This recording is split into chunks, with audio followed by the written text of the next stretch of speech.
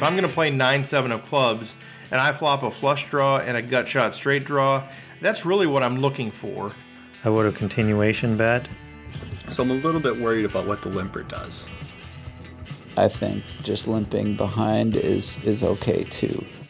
I don't really worry about pot control so much when we flop a huge draw. And the problem is that a lot of these rivers will result in you not getting paid.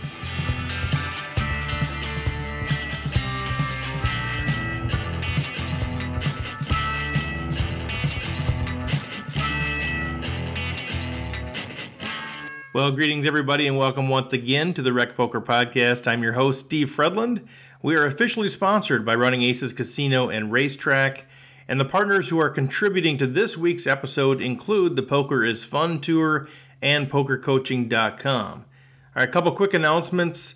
Just a reminder, if you are out in podcast world, we'd love to have you subscribe to the podcast. We'd also love to have you rate it and leave a comment. And these sorts of things are super helpful as we grow, so I would love to have you take the time to do that for us. That's much appreciated. And also, if you have any other feedback, topic suggestions, hand situations, reach out to me on Facebook, Twitter, or email me at stevefredland@gmail.com.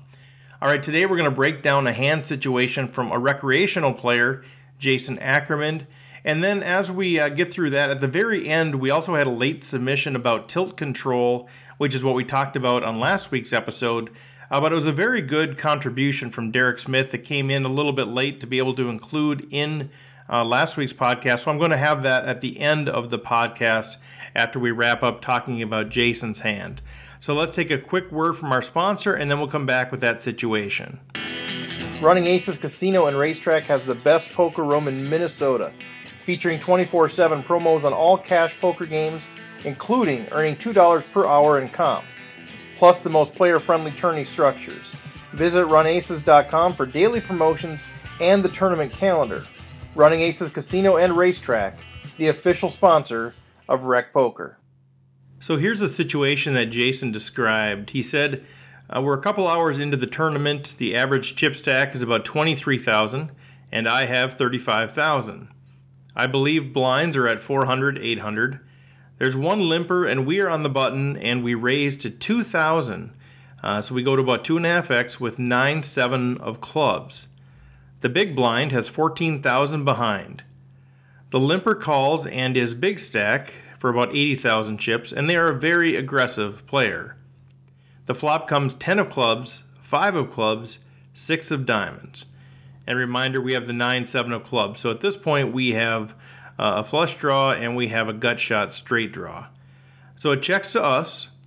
And for pot control, we elect to check back, even though we do have the gut shot and the flush draw. The turn brings the 3 of hearts. So we now have a double belly buster straight draw and a flush draw. So any 8 or any 4 gets us there. The big blind bets 4,000, and the aggressive player raises to 10,000. Now I plan to snap call the 4,000. I figure I have 15 outs to win the pot. I ask the dealer if I call the 10,000, which would leave me with about 23,000, and if the big blind re-raises all in, can the big stack re-raise again? The dealer counts the big blind chips, and he has less than the raise count and says no, but then thinks about it and says yes. Someone says if it's more than half the raiser can re-raise again. I ask again because I'm considering calling the 10,000 but don't really want to call all in on a draw. The aggressive player says yes, I can. So I get the feeling he may have the straight already or 2-pair or at least a strong hand already. He has shown quite a few made hands with small connectors. I don't know what the ruling is and don't have a clear answer from the dealer and elect to muck. I know I don't have the best hand now, but I'm somewhere between 30 to 50% chance of having the best hand after the river. Should I have flat called, raised all in, or folded? And also, what is the ruling of the bet of 4K raise 6K more to 10K, and if the bettor shoves for 4K more in his re-raise, which is 2/3 of the most recent re-raise, can the raiser raise again? I elect to fold and keep my 32,000. Okay, well, first of all, there's a lot of stuff going on there, so we're going to have all of the details of this. What I just read is going to be in the show notes if you got a podcast, or it'll also be on Facebook as well. So you can kind of reread through that and make sure that you have the information you need. So in terms of my thoughts, and then we'll turn it over. First of all, I like the pre-flop raise for sure, except with the limper ahead, I probably go more to about 2,800. Normally, I like to go about 2.5x plus one big for every limper, so I probably make it around 3.5x here. I'm not sure if that would have changed anything. It's a little loose for me to be putting in 15% of my stack pre-flop with a speculative hand, but it does seem to be a pretty good spot. But as we've talked about before, those speculative hands like suited connectors, suited gappers, small pocket pairs tend to decrease in value as the tournaments get deeper because you don't have the same implied odds that you would earlier in a tournament. But either way, with a limper, I don't think it's a bad spot here to put in a raise. I just would probably do a little bit more. Secondly, with about 8,400 in the pot and about 19.5 behind, I would be tempted to ship that flop, just go all in. I wouldn't bet, so either a check or a shove for me. So I don't think your check is bad, but I would probably take a shot at getting to 28,000 if everybody folds. Here, because you raise pre-flop, even though you're on the button, you can still rep an overpair here. And if you get called, you do have a ton of outs. If they are on a bigger flush draw, then you still have the straight outs plus your 9 and 7 are both live. If they have a made hand, then you have the straight and the flush outs. I think you're going to get rid of a lot of Jack 10, Queen 10, King 10 here, as you are definitely repping a better hand. Plus, you'll get rid of a lot of other hands that just called you pre-flop as well. But as it was played, we go to the turn, and I would probably fold like you did here. But as to the question, the big blind bet 4K with 10K behind, which looks super strong, and then the big stack raised to 10K, which is a raise of 6K. If you call 10K and the big blind shoves for a total of 14K, that's a re-raise of 4K when the prior raise was 6K. And this is not a raise in no limit hold'em. This is a call and extra situation per the TDA rules. The only options for the big stack here would be to fold or to call the additional 4K, giving you the same option. So the dealer had the right ruling initially, then they changed it, and frankly, you should have just called the floor over to make sure that you got the exact ruling. But for that to constitute a re-raise, it has to be the full amount when you're playing no limit hold'em. The 50% rule only applies to limit hold'em in all situations, and it also applies when it was a mistake. So for example, if somebody, if it was 4,000 then 10,000, and somebody who had a big stack put in, say, 14,000, that would be a raise because it's more than 50% of that 6,000 raise amount, and so they would be required to put in a raise to 16,000. But that's just in a mistake situation. If it's an all-in situation, it has to be a full-size raise to reopen the action. So the ruling was wrong, and so I'm not sure how that would have changed things for you, but they could not have reopened the pot. So as it was played, I would fold, but I would have either folded pre-flop, even though it's a good steal situation. It's such a big chunk of my stack, and I don't like suited connectors as much late in tournaments. But you could have also limped it. That's another option as well. Ultimately, if I played it, I would have taken a more aggressive approach. If I'm going to play 9-7 of clubs and I flop a flush draw and a gut shot straight draw, that's really what I'm looking for. I'm looking for something that I can continue my aggression with. They both check to me, so I think it's a good opportunity to just get it in there pretty aggressively and hope I don't get called. And if I do, I've got a ton of outs for probably the best hand. So it's a tough spot, tough decision there, but that's the direction that I would have taken. As played, I probably just fold like you did as well. If I'm going to check to the turn, I only have one card to come. I might be drawing a lot thinner than I thought. So I probably just fold on the turn there like you did as well. So with that, let me turn this over. We received some audio submissions from Chris Gorton, Taylor Moss, and Matt Hamilton. So I would likely have folded the 9-7 suited, or maybe limped as well if I figured the blinds are not aggressive. If I had raised pre-flop, I would have continuation bet, and if re-raised, folded. But if just called, then probably just check the turn, if checked to me at that point. If bet and raise in front of me at that point, I'd likely fold. If just a normal raise, then call and see the last card. If hit a straight or flush, bet or re-raise. If pair, just call unless an all-in, or bet and re-raise in front of me, then I'd fold as well. I am interested to hear what others suggest. Thanks for listening, and Steve, thanks for putting this all together. Greetings, Rec Poker fans. This is Taylor Moss. This week we're talking about a hand where we raise from the button, get a call, and then are deciding what to do on the flop. So the tournament situation is we have about 35,000 in chips. The blinds are 400, 800. So if we equate that to a stack, we have just over a 40 big blind stack. The action, we have a limper to us, and we're on the button. So first, I think I can write a book about punishing limpers. Problem is, I don't have time to write it, no one would read it, and no one would buy it. So I won't write the book, but I'll give you quick insights of how to punish limpers. And the first mistake here is raising to 2,000. This is way too small of a raise. We're making it 2.5 big blinds after a limper is in there. So in terms of the size of the pot, it's not that big. It entices the big blind to call us, and it also entices the limper to call us. So what we're essentially doing here is inflating the size of the pot without getting anyone out of the hand. And that's the opposite of what we want to do. We either want to limp behind, which I never say to limp, but this is a situation where we can limp, knowing that we're not going to get the opponent out of the hand, and by raising small like this, it's not accomplishing much. What I would prefer doing is, if we want to play this 9-7 of clubs, raise much bigger. So the normal raise size would be to 2,000, but we should probably add a big blind for every limper that we see, which makes it a minimum of 2,800. And given our opponent and the stack size he has, I'm not opposed to raising even higher, given that we have a speculative hand of 9-7 of clubs. We want to get this player out of the hand because what we're trying to do is win it right here and now. So,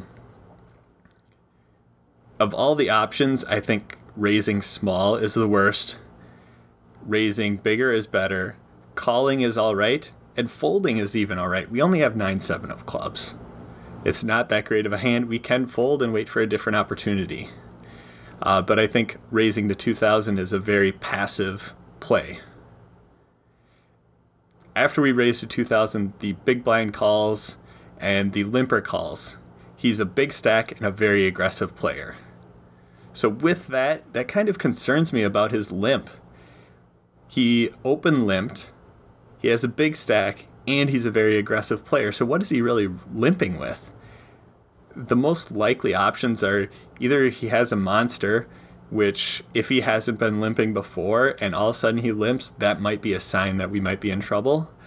Or he has a small pocket pair, which a lot of players tend to do is limp with small pocket pairs, trying to see a cheap flop and see if they can flop a set. So I'm a little bit worried about what the limper does. Well, the flop comes 10 of clubs, 5 of clubs, 6 of diamonds. So we get a gut shot straight draw, and we have a flush draw, and it checks to us. So we elect to check. I don't like it. I really don't. We have all these outs, and if we win the hand here, are we really that upset that we just took down a 6K pot? I don't think so. So I want to lead out, and I'm going to bet a decent amount. With the 6K pot, I'm probably betting 3.5K, something in that range, and trying to get someone to fold. And if they raise me, we do have the option to re-raise, knowing that we have a lot of outs. Even against a flopped set, say they have 6s here, we have, I believe, about a 33% chance to win. So we do have a decent equity if we do get called after we go all in. Now, that's not the action I would like to see, but it could happen. We need to be prepared for that. But we don't know exactly how this would play out, but the turn does give us some information of how a flop bet would have played out. So instead we check. The turn brings the 3 of hearts, so we have a double gut shot as well as the flush draw. Now the big blind bets out for 4,000, which seems odd. Usually they only make this play if they have a hand. And then the aggressive player raises to 10,000. So now we're in a tricky spot. What would that aggressive player be re-raising to? And what would they have? Do they have an overpair? Do they have a flop set? At this point, I know I was talking about shoving on the flop with the straight and flush draws, but there's one card to come, and we could be drawing very thin. They may have a higher flush draw than us, and we really need to hit a straight. They might have a straight already made, that big blind, you never know what they have. Or they could have a set, and a lot of our flush outs are counterfeited with his full house outs. So, all in all, I think after this, you fold. I know there's a lot of confusion about can they raise after you call and stuff like that, but I think I just give it up. There's 2 people showing aggression now. We had our chance on the flop to be the aggressor, and we lost it. We gave up that option to someone else. They took over for us, and now I think we need to give up the hand. So with this hand, I believe we made a lot of mistakes, and a lot of it came down to how aggressive we could be. We needed to be more aggressive pre-flop. If we're going to raise, we have to raise bigger. We have to make it tough for the limper and the big blind to call and see a flop. Likewise, on the flop, we get a flop that hits our hand. We have a lot of outs after this, but we check back. We give up the aggression in the hand to someone else, and then the turn, they take it away from us and show that aggression. So we don't know what our opponents had, but I think we have to give them some sort of credit with the bet and raise on the turn. Hey, this is Matt Hamilton, and this is my recording for Jason's hand for the Rec Poker podcast. So just to quickly go over the details here. Jason is 35,000, blinds are 4 and 800, 1 limper on the button. So we decide to raise to 2,000 with 9-7 of clubs, and the big blind calls, and the limper calls. So I'm going to make a quick note here and say I think the raise is somewhat questionable. So you said the limper has 80,000 and is a very aggressive player. With those 2 things in mind, I think calling the limp on the button, so just limping behind, makes a lot of sense. The problem with raising a very aggressive player is he can limp raise. So, I don't know, obviously at this point we don't have a lot of information. Maybe he's never limp raised. Maybe every time he limps, he's never gonna come back and 3-bet. So, maybe the raise is okay. But also I would say that a hand like 9-7 of clubs is a little dicey in general. I think it's okay to fold this hand pre-flop, but when you're facing a limp, I think just limping behind is okay too. Obviously, if it was folded to you, a raise is great with this hand from the button. But when a big stack limps in front of you, I think limping behind on the button with this hand is perfectly reasonable. I do see merit for raising, but not against an aggressive player with a huge stack, to be honest. So anyway, and keep in mind, you raise here to 2,000 and the blinds are 4 and 800. I think that's a pretty small raise size to decide to make here. You raised under 2.5x, and that's with a limp in front of you. So generally, I like to bump it up to 3.5, maybe 4x when there's a limp or multiple limpers. I think at least 3x. So I think going to at least 2,400 facing a limp if you want to raise. Because otherwise, 2,000, what does that really accomplish? I don't think it accomplishes much there. So anyway, You raise to 2,000. Big blind calls, has 14,000 behind. Limper calls, and you see that flop. I love the check back on the flop. I really love it. I think a lot of people will continuation bet this flop. 9-7 of clubs on a 10-5-6 2-club board. I think a lot of players will continuation bet this, but I think honestly I prefer the check back because you really hate to lead out here, continuation bet this flop and get check raised by a hand like 5-6 or 5-5 or 6-6 that's looking to check raise that flop. I love the check back on the flop. Give us a free turn card. I think that's great. So we check back, and the turn is the 3 of hearts, and it brings you the double belly buster. Okay, so this is where the interesting part comes in. Big blind bets 4,000. Aggressive player raises to 10,000. So I think it's really wise of you to ask about this scenario, being that the big blind is only going to have 4,000 behind when he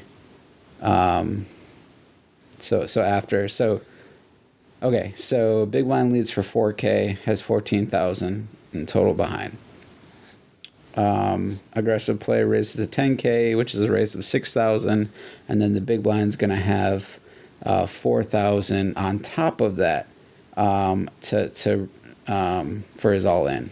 So I like that Jason here call or asked for clarification. However, what I would say is when the dealer kind of flip-flopped like this, so he mentions the dealer initially counts the chips and says, no, it doesn't reopen the betting, but then after a different player at the table says, well, what about if it's over half the raise size, does it reopen? Then the dealer goes back and says, oh, yes, it does reopen. At this point, call the floor. Just call the floor right away, because clearly the dealer is not sure either way. And you don't want to get involved in a huge pot and a huge spot, and you're not sure of what the correct ruling is. So bring the floor over. There's no harm in that, and get a correct ruling, hopefully a correct ruling. Get the final decision anyway. Once the floor makes the decision, that's the decision, regardless of what the correct ruling is. So bring the floor over. No shame in that. Get the correct ruling. Make your decision from there, because I think it's important to know. Because once I think you calling behind makes a lot of sense. Given your implied odds, you got a flush draw, you got a double belly buster. You can be pretty certain your flush draw is good. Otherwise, the aggressive player is probably not going to be raising with a bigger flush draw. That wouldn't make much sense. So you can assume your flush draw is good. You can assume your straight draws are good.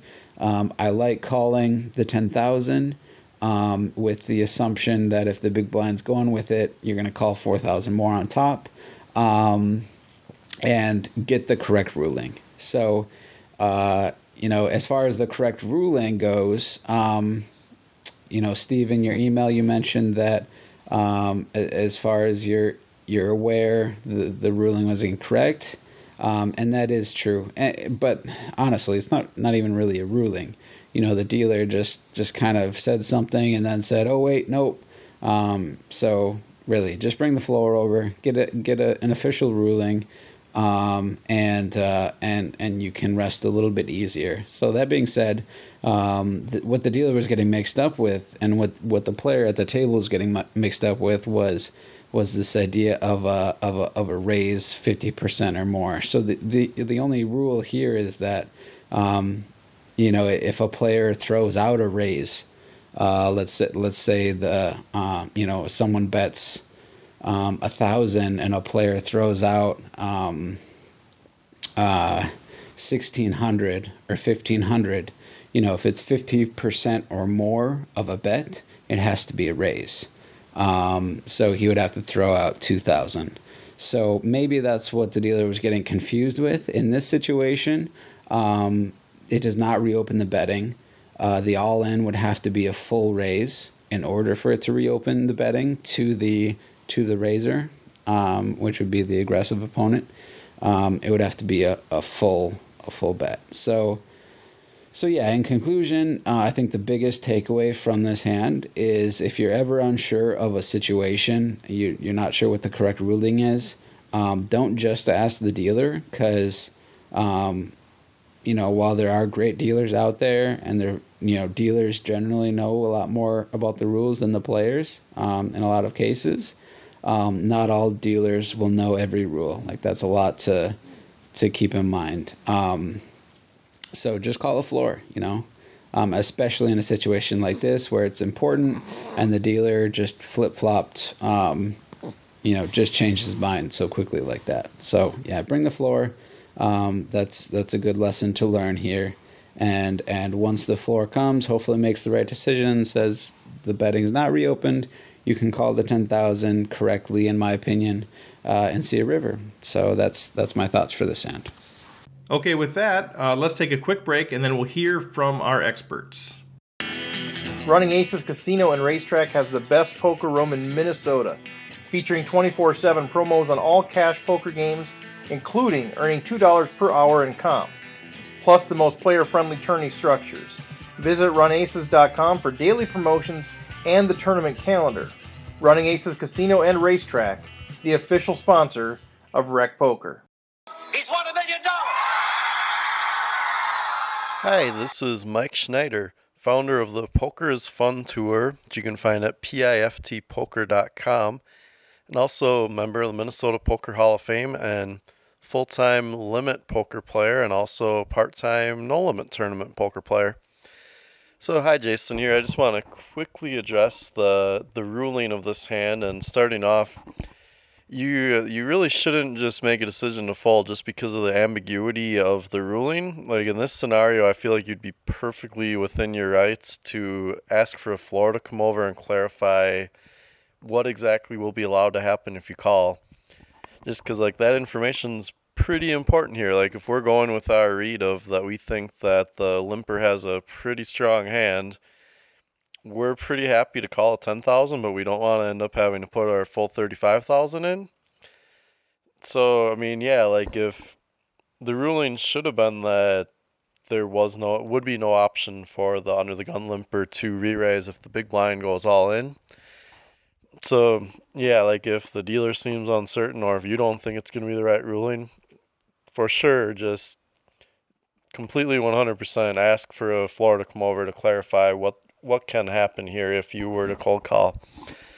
So as for the hand plate itself, I personally am not a fan of checking behind on this flop with 3 opponents in and just there already being a good, looks like 8,000 or 9,000 in the middle of the pot, depending on what the antes were and whatnot. I think given our stack size sitting with 33,000 left, I would like to fire a bet on the flop. It doesn't even have to be large. It could be 2,500, 3,000, somewhere in that range. Just the reason is if we take it down right there, that's fantastic. That adds a lot of chips to our chip stack. And moreover, we flopped a huge draw. I don't really worry about pot control so much when we flop a huge draw. Like, I mean, unless an opponent literally has a hand like 8-6 of clubs would probably be the worst scenario for us, or even then we still have a live flush draw. So we'll say maybe like ace-6 of clubs where they block our flush draw, they have a pair already. Like, we're still in pretty good shape against them. So when I play these kind of hands, even though, yes, it is only a few hours into the tournament, I look at them the same way as if I get aces dealt to me pre-flop. I'm happy to get aces dealt in, or get aces all in pre-flop. So this same spot here where we have almost always flopped 12 outs, sometimes 15 outs, sometimes 18 outs, depending on if they have a pair of 5s or 6s or anything like that. I'm just simply with 2 cards to come, I'm happy to bet, and if somebody raises, I'll just shove all in probably right there. You might get them to fold a 10. You might get them to fold if they had check raise with pocket 9s or something like that.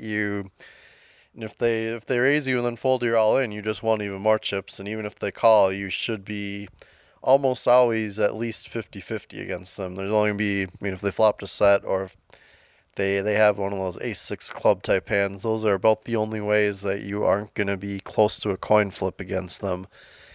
So yeah, I would definitely strongly advise that you should be betting on this flop. Like if you had, say, 9-7 of diamonds where you flopped a gut shot and a backdoor flush draw, that's the kind of flop where here with 3 other guys in the pot. Now we might want to check it back because we'd love to see a turn card with 3 players in. There's a solid chance somebody's going to call our bet.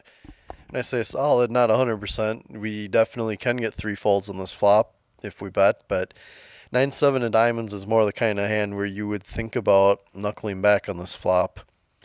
Just since you'd like to see a turn card where you might turn a diamond, you might hit an 8, and then nobody's going to really put you on a straight, so you may end up getting somebody to stack off with top pair thinking that you're trying to push them around.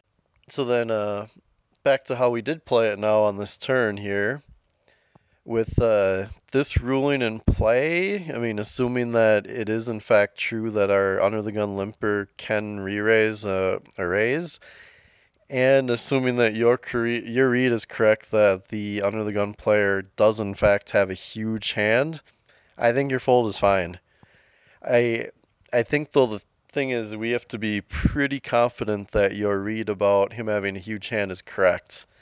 If we aren't that confident about it, I would probably, again, just shove all in because there's a lot of chips in the pot. In under the gun player, it's going to be pretty tough for him to call just a 10, although the way how you've described him, I think there is a pretty good chance he will call with just a 10. But I, again, still think with all those outs, all these players don't have to fold a hand that often to make an all-in shove, a positive expectation move.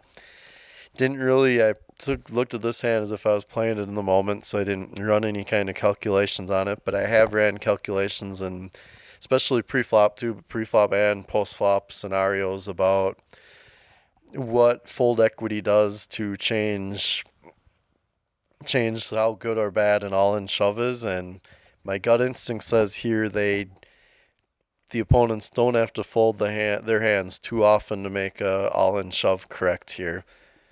So even the percent of the times that you get a call here, you're making up your equity back. All those other times you get a fold, and then when you get called and you still have a ton of outs to make your hand, it just seems like the correct play to me on the turn, as long as we aren't 100% confident under the gun is only doing this with a monster. If it has played, and if our read is he can only have a monster, I think folding is perfectly reasonable. But had we got a ruling that said he can't re-raise, I would say 100% cold call that 10,000 given our read if he has a lot of strength, because we would love to catch a river card where we can then get our last 25,000 in the middle and he's going to call because he has a huge hand, and now we just vaulted up into a monster chip stack range, and it's a good place to be in this stage of the tournament. Yeah, that's about all I've got. And just one other little aside, I'm going to be this winter, I'm hoping to maybe take on a couple of students that, in terms of a poker coaching role, if that is something that might interest you. It could be for limit games like Hold'em, Stud 8, Omaha 8 or better, a little bit of Raz, or Big O, or also no limit tournament play. And that's something that might interest you. I'm looking pretty open-ended here, looking on a case-by-case basis of evaluating what students might want from me, how often, whether we're doing email, Skype, meeting in person, etc. I'm just going to try to cater it to what each individual person is hoping to get out of it and what their expectations are of me and where their focuses are, to be able to come up with what a hourly price or what kind of package plan they might do. But anyway, if you have any interest in that, you feel free to reach out to me at Schneids Poker on Twitter. That's SCHNEIDS Poker. So yeah, until next time, this is Mike Schneider. of the Poker is Fun tour. Dude, people are like, are you little? Because your name says you're little. I say, no, I'm not little. So here we're going to review a hand by Jason. So here we have 35,000 chips. You mentioned the average chip stack is 23,000, but I think that's generally somewhat irrelevant because most people don't have the average chip stack. Anyway, 30 big blind average stacks, you have 40. You believe the blinds are 400, 800. Well, it's important to know what the blinds are. Anyway, one person limps. We would like to know the limper's position. You raise to 2,000 with 9-7 of clubs. So I think, first off, your raise size is way too small here. When you make it 2,000, very often the players in the blinds, or at least the big blind, will call because it's only 1,200 more. And also the initial limper is going to call every time. So what you're doing is you are making the pot bigger with a hand that is very likely behind. So why do you want to play a bigger pot behind? Now, obviously, you're in position. You're going to realize more of your equity. But even then, it's not like you're going to crush your opponents in this scenario. So I definitely would have raised bigger if I'm going to raise, probably to about 3,000 or so. Typically, you want to go about a pot size raise or a little bit less. A pot size raise here would be to about 3,600, 4.5 big blinds. So you see your 2,000 is just very, very, very tiny. Whenever you're picking your bet sizes in general, you always want to ask, what am I trying to accomplish here? And you certainly don't want to get called by everyone when we're playing somewhat shallow stacked poker with a hand that is likely behind. Anyway, big blind calls with 14,000 behind, which is certainly very relevant. The limper, a big stack, and a very aggressive player, I guess, calls as well. I would definitely not raise a very aggressive player, because if you raise his limp, he's very likely to re-raise. That said, his position matters, and also how often he's limping matters. Because if he's limping a bunch of hands, I don't really know if you want to call him a very aggressive player, right? Aggressive players are applying aggression, and limping is not applying aggression. So maybe if this player's never limped, then alarm bells would be going off in my head, and I would just call. If I think this guy's going to limp re-raise, I would also just call. So it's okay to call on the button with hands that flop well, because then you're playing a small pot in position, which is much better than playing a big pot in position with an equity disadvantage. Anyway, flop comes 10, 6, 5, giving you a flush draw and a gut shot. Checks to you. You like to check for pot control. And I don't really think this is what pot control means. Pot control means checking behind with a likely good made hand so that we don't face significant aggression. Here, we don't have a good made hand. We have a draw. And with your draws, you want your opponents to fold out whatever equity they have a lot of the time. Like imagine someone sitting in this pot with king jack and the other player has ace 9. If you bet and they fold, that's fantastic. If someone does decide to make you play for all of your money, you're going to have to do that because you have a very good draw, right? You probably have 40-something% equity, and that's okay. That's the spot you got yourself in by raising over the limper. Clearly, if you bet, let's say 3,500 on the flop and the 14,000 stack big blind shoves, you have a really easy call.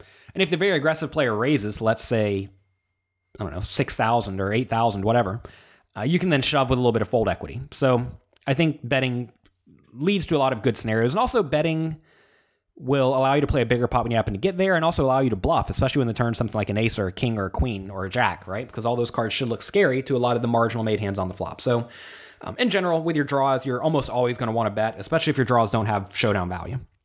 All right, turns the 3 of hearts, which is, it's okay. It gives you an additional 4 for a straight. So big blind bets 4,000, aggressive player raises to 10,000. So you plan to call the 4K, which I think is fine, although I maybe would have gone all in over the 4K. You say you figure you have 15 outs to win the pot. Well, that's 9 for your flush, and then 6 for your straight, which is 15. Problem is that maybe your flush draw is not good, right? You always want to keep that in mind. And if your flush draw is not good, it also it just really, really decreases your equity. So you ask the dealer if you call the 10K, which would leave you 23,000 behind, if the big blind could re-raise. Can the big stack re-raise? Well, it depends on the rules for your casino. And it's very important to understand the rules of where you're playing. It's very important to understand the game you're playing, and you also need to understand the rules of the game. I wrote a blog post about this a while back at jonathanlittlepoker.com discussing a few lesser unknown rules, or lesser known rules, and this is one of them, and it varies casino by casino. And if you're playing somewhere, you need to know the rules of the game, and if you're not, you're making some huge error. Because right here, it could very easily cost you. Imagine you call and then the guy can raise and then reopen the action. Well, then that's kind of a disaster, right? Or if he shoves, it reopens the action. That's not good for you because you really don't want to play for all of your money. But in this scenario, I don't think it really matters that much. And I think you have a pretty easy fold because you effectively are playing for all of your money. If you had to put in 10,000 to call and see the turn, knowing you're never getting raised, even then you're not loving it because you don't really have a good opportunity to win this pot on the river because very often the aggressive player is just going to bet again and make you fold out your hand. So you ask the dealer what the rule is, and that's another mistake. Do not assume the dealer knows the rules, which is a little bit unnerving, but you should get the floor man over there and ask, because the floor man, in theory, is the person who knows the rules. And if you ask a floor man what the rule is, and everyone generally agrees with it whenever the floor man says something, if he's wrong and they call over another floor man, usually they won't turn over that ruling because that floor man told you that, and you're supposed to be able to assume the floor men know what they're talking about. Very rarely do rulings get overturned if the table agrees with him. Now, the table may throw up a stink whenever he says, yeah, he can re-raise, or yeah, he can call, but then they'll call over the real floor man, and then you'll get a final decision, and that'll be that. I know it's a little bit of a pain, but that's the price you have to pay for not knowing the rules of the game. All right. You say you don't have a clear answer from the dealer. Well, again, don't ask the dealer, and also it's very, very important to get an answer from someone whose answer matters. It's like asking the people at the table, oh, can I re-raise here? And, I mean, they're not going to tell you, right? And then they don't even know. Realize most people don't know what they're talking about. It's very, very important. All right. You know you don't have the best hand, but you're somewhere between 30% and 50% of having the best hand after the river. I don't know how you think you're 50% to have the best hand after the river, because you don't have anywhere near 50% equity. You definitely want to realize how much equity you have. Even using, basic rule of 2 and 4, which will leave you with a wrong answer, but a close enough answer. Here, you're going to have about 30% equity going to the river. And the problem is that a lot of these rivers will result in you not getting paid. Like if the straight draws come in, it's kind of scary given all those straight cards on the board. And if the flush card comes in, if your opponent's sitting there with like ace 10, he's probably not going to pay you either. So it's a pretty rough spot. And you ask if what you really should have done here. And I would have just folded, because it's too likely you're against a strong made hand or you're against a better draw. If you thought the player who made it 10K would ever fold to your $22,000 or $21,000 all in, remember it's just 11,000 more, then sure, you should shove every time, because if he's ever folding, that's just a huge success. But he's probably not going to fold very often, and he's going to call with his ace 10 or whatever he has, and then you're just going to be behind. So do you want to put all your money in behind? The answer is no. Do you want to put half your money in decently far behind and not have great implied odds? Although, you're getting paid a lot of the time, but not always. And I think the answer, again, to that is no. So you have a pretty easy fold. On the turn, if instead the big blind bet 4,000 and the aggressive player called 4,000, I would have gone all in, most likely. If you think the big blind's going to fold, notice he would have 8,000 behind, I think, which is some amount of fold equity, not a ton, but the thing is there, if you shove and get called by the big blind and the aggressive player folds, then you're getting roughly break-even pot odds anyway. And you do have fold equity in that spot. So that's what I would have done if it was a bet and a call. I would not have called behind a lot of the time unless I thought for sure I'm getting called every time and I don't have fold equity. That's kind of what you need to be thinking about. You don't want to necessarily be thinking, oh, I have a draw, so I'm going to call. You want to think, if I raise, will I make my opponents fold out a lot of better hands? And clearly, whatever they fold in this spot is going to be better than yours. So very often with draws that don't have a lot of implied odds and are barely getting the right price, you're going to want to look for a different way to play those hands. So that's it. This is Jonathan Little. Check out my site at pokercoaching.com. All right. Well, thanks to everybody who contributed to this episode. Thank you, Jason Ackerman, for contributing that hand situation. It's always tricky, isn't it? I'm going to close off here, but then reminder that after this, we are going to play the audio from Derek Smith, who had a late submission talking about tilt control. So when I'm done speaking, we'll just hear from Derek, and then that'll be over. But just a couple of things here. Reminder, please subscribe to the podcast. If you haven't yet, rate the podcast and leave a comment. All truthful, please. But all of those things are super helpful as we grow. It helps it get promoted a little bit more fully. The more the more engagement we have from our listeners. So we'd love to have that. We know that our listenership continues to grow, but we'd love to see it kind of flow through those ratings and comments. You can do that right on iTunes or wherever you get your podcast. Also, any other feedback, topic suggestions, hand situations, send to me on email, stevefredland@gmail.com, or throw it on Twitter or Facebook.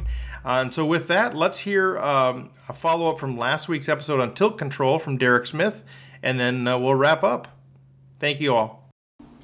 Hey, this is Derek Smith, the Rec Poker Podcast, and regarding tilt control, I think I might have a little bit of a unique sort of spin on this, and I'm by no means an expert, and for the first half dozen years of playing poker, I was a complete spaz at the table and just terrible all in all, dealing with bad beats and the like.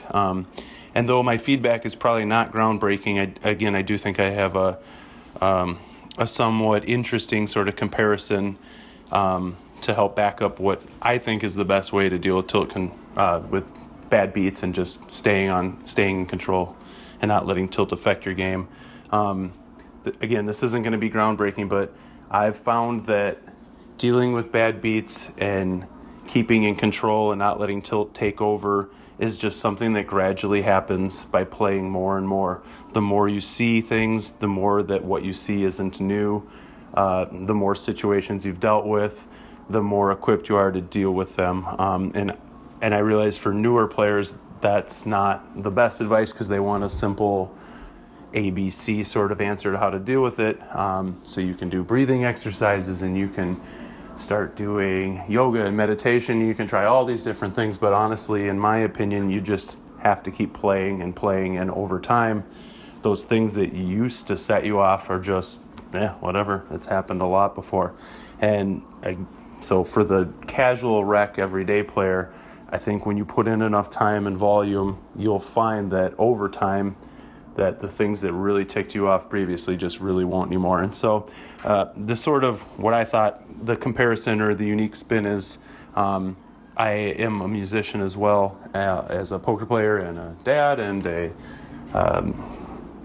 creative director at work and things like that. But a part of playing music is performing and being live in front of people. And for the first 5 years of playing locally live, hundreds of shows, I experienced a ton of stage fright. I play guitar and sing, and I at some points would be so incredibly nervous that I could hardly get on stage, let alone control myself from shaking and things like that. And generally, particularly in my early 20s, the way to deal with that would be a heavy amount of alcohol before the shows, and things would work out okay and we'd have fun and everything would be okay. However, that still was just sort of masking what was stage fright. And what I found, which is similar to poker, was one day, maybe 5, 6, 7 years into playing shows, one day I went to play a show and I was getting ready up on stage,